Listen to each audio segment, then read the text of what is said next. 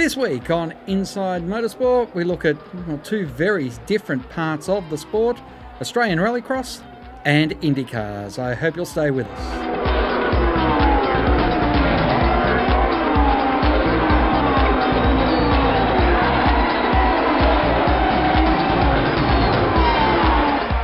Joins us on the line once again, and Crowley, well, two things that are close to your heart, Rallycross and IndyCars. We're going to have a chat to you today, and I guess first off, the second round of the Australian Rallycross Series was run over there in Marulan, just outside of Sydney, and the car numbers have almost doubled since the very first outing at the beginning of the year up in Coffs Harbour.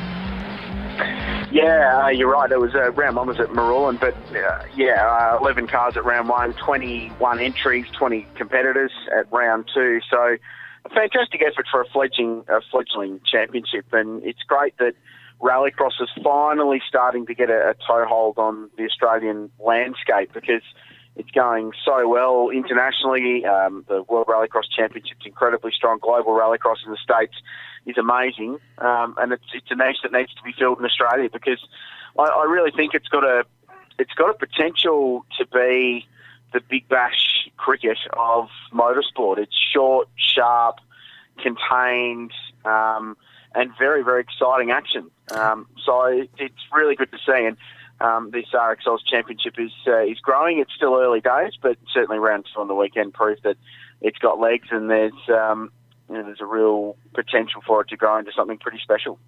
Now, the World Rallycross Championships has seen a number of former WRC competitors and well-known names in motorsport join it over the course of the last few years. Is the Australian Rallycross Series, do they have that sort of crossover yet? Well, yeah, it's funny you mentioned that. It does. From a rallying perspective, a good portion of the competitors, most of the competitors, in fact, are all ex-ARC or front-running Victorian Championship runners, for example. The main protagonists in it, Justin Dow, former Australian Rally champion, Will Orders, who's a ARC round winner and a VRC champion, Justin's son, Troy, who's a young up-and-comer. Steve Glennie was running on the weekend and actually won the super final, the main feature race of the weekend. He's won Tiger Tasmania and done some circuit racing. Darren and Aaron Windus, father and son, were both running, and they're both familiar names in motor racing. So, it's obviously got that rallying background, but the thing about it is that it can cross over, and you can get a guy like Glennie who's done the rallying, but is equally good on the bitumen, and Rallycross can cater to those guys, because they're, there's a bitumen component to it. It's not just rally driving. So it really is a multi-discipline sport, and rewards good drivers irrespective of what they're driving. So I think that's part of the appeal, and certainly the fact that it's short, sharp races. They're really exciting races too, and everything's done within a couple of hours, so it's real short, sharp, entertainment-style motorsport, but at the same time, it's still fiercely competitive. Now, you would be way too young to remember the Rallycross of the 70s and early 80s, but it was a sport that was quite popular at that time, but that was sort of in the peak time of rallying, whereas this is coming back when rallying is still trying to find its way in Australia. So I guess there's a lot of hopes that from some people of rally fraternity that this can lead the push to gain interest back into the long-form event. Yeah, you're probably right. Rallying's in a strange situation at the moment as far as defining exactly what it is in Australia, which is ironic because the World Rally Championship is in really good form at the moment with great manufacturer input and some really good competition. The RXL's guys, they're not sort of offering it as an alternative to rally. They're not trying to promote it like that. It's just a new thing, and an alternative, something different, something new and exciting that can build and grow. So it's not necessarily a rival to rallying. If this gets more cars out and then the flow-on effect is that they go and do some more rallying, then happy days for everybody. But the idea of this is, and Rallycross Australia has been designed with regulations around getting old cars out, getting cars that have been in garages out onto the track and building the regulations around that rather than bringing in new cars and expensive stuff from overseas, which is where the former iteration of Rallycross fell over in the last couple of years. So they've taken the right approach. Whether that helps or hinders rallying, I'm not sure, but they're just doing their own thing and trying to build it to something that everybody can be involved in. Rallycross was always a contact sport. Has that ethos been carried through? No, not yet. The racing's very, very close and very hard, and you get the occasional little bump and run, but they've very, very clear with their driver standards from the outset from this new championship and how they're managing it and how they're officiating it. And it's a non-contact sport. You're going to get a little bit of it because that's the nature of it when you're crossed up sideways in a 400 horsepower rally car on dirt or even on the bitumen at Marulan on the weekend. You're going to, you've only got so much control, and if you make light contact with another car, then so be it. There was a little bit of contact, but nothing malicious, and that was the main thing. It was just a side effect of the really close racing that was going on. So they've been very strict on that, and they want to make it affordable for everybody. So obviously damage isn't on the agenda. Now, to be able to hold a rallycross event, you need a circuit. How many rallycross circuits are there across the country at the moment? Well, that's the biggest problem, Craig, at the moment, is that there's not enough facilities. So the RX Oz Championship races at Marulan, so they're doing 3 rounds there, 2 down already. Next stop for them is up at Stanthorpe at a place called Carnell Park, so it's a couple of hours inland from the Gold Coast. And that's a very similar circuit to Marulan with a dirt loop and bitumen for the rest of it. There's a few other facilities being mooted. Lakeside's got some dirt, but they had issues with their noise dramas, that sort of an ongoing issue up there at Lakeside Raceway in Queensland, so that's been put on the back burner. But there's a lot of talk about new facilities coming on and existing racetracks opening the kind of facilities that Rallycross needs, so putting in a dirt loop somewhere to enable Rallycross to come and race. So fingers crossed that's a thing, and if so, that'd be great, because what they need now is to get closer to major population centres, get near Melbourne especially, because there's such a big rallying fraternity there, and build the sport like that. So venues is probably the toughest problem. The competitors are there. There's plenty of cars and drivers around. Getting the right places to run them is probably the challenge. Well, we'll keep our eyes open on certainly the social media and the Australian Rallycross site for more information on how this championship progresses. I did want to talk to you about a former motorsport that you do love and hold dear, and that is IndyCars. And great news for Will Power, the former series champion, and he had his first ever win at the Indianapolis Motor Speedway with the Indianapolis Grand Prix last weekend. Yeah, terrific drives.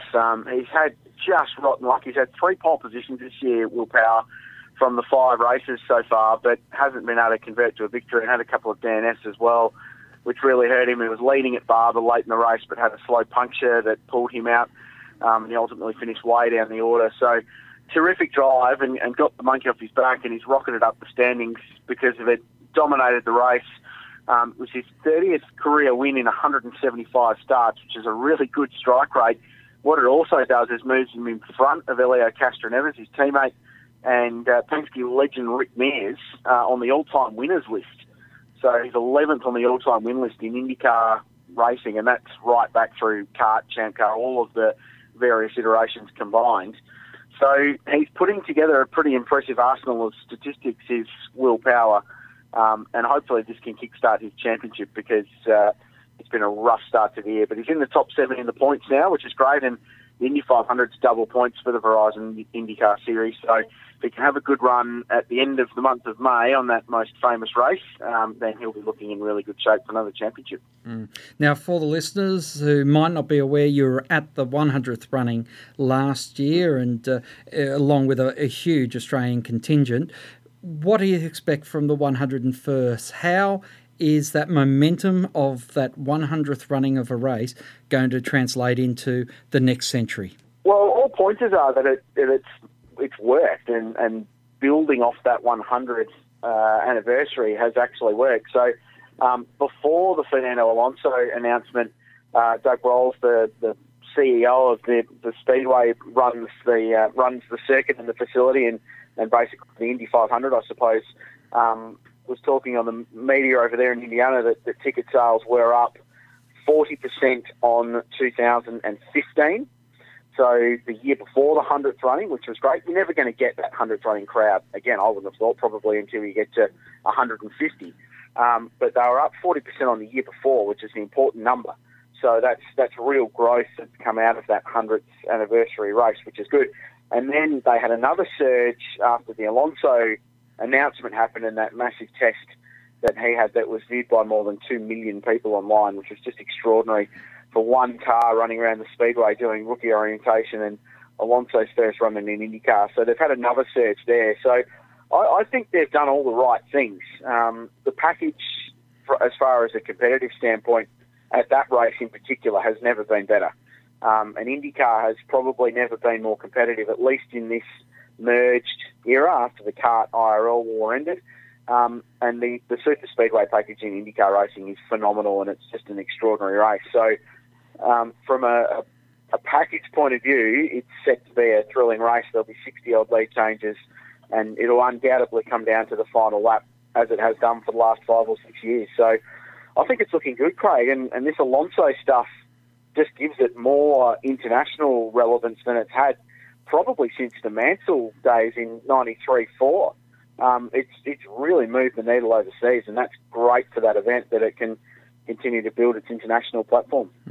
Well, for people who aren't catching up with you over the next few weeks at, of course, Winton next weekend and all the other motorsport events, Shannon's Nationals, that you're going to be at, they now can get some of your thoughts from your brand new home of, interesting yarns, I guess we can call it, the Race Talk. And Richard, that web platform has certainly brought up some interesting yarns over the past couple of months since you've launched or relaunched it.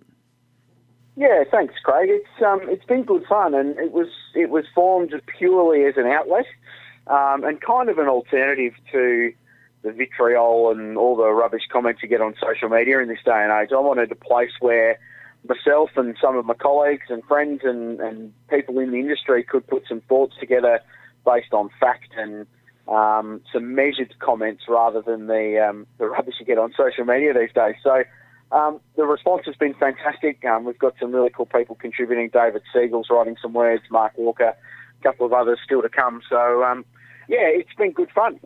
Nice to have a mouthpiece, obviously, but if we can be a resource that people can use and promote our sport, which is the bottom line, is what I want it to be. It needs to be a positive voice for motor racing, because that's how we build our game, and we're involved in it and want to see it better.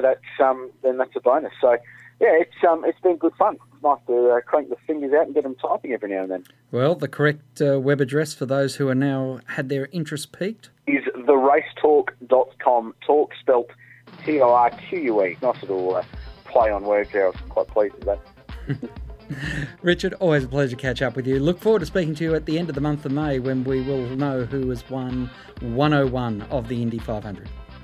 Yeah, let's hope it's willpower. Hey, thanks, Craig.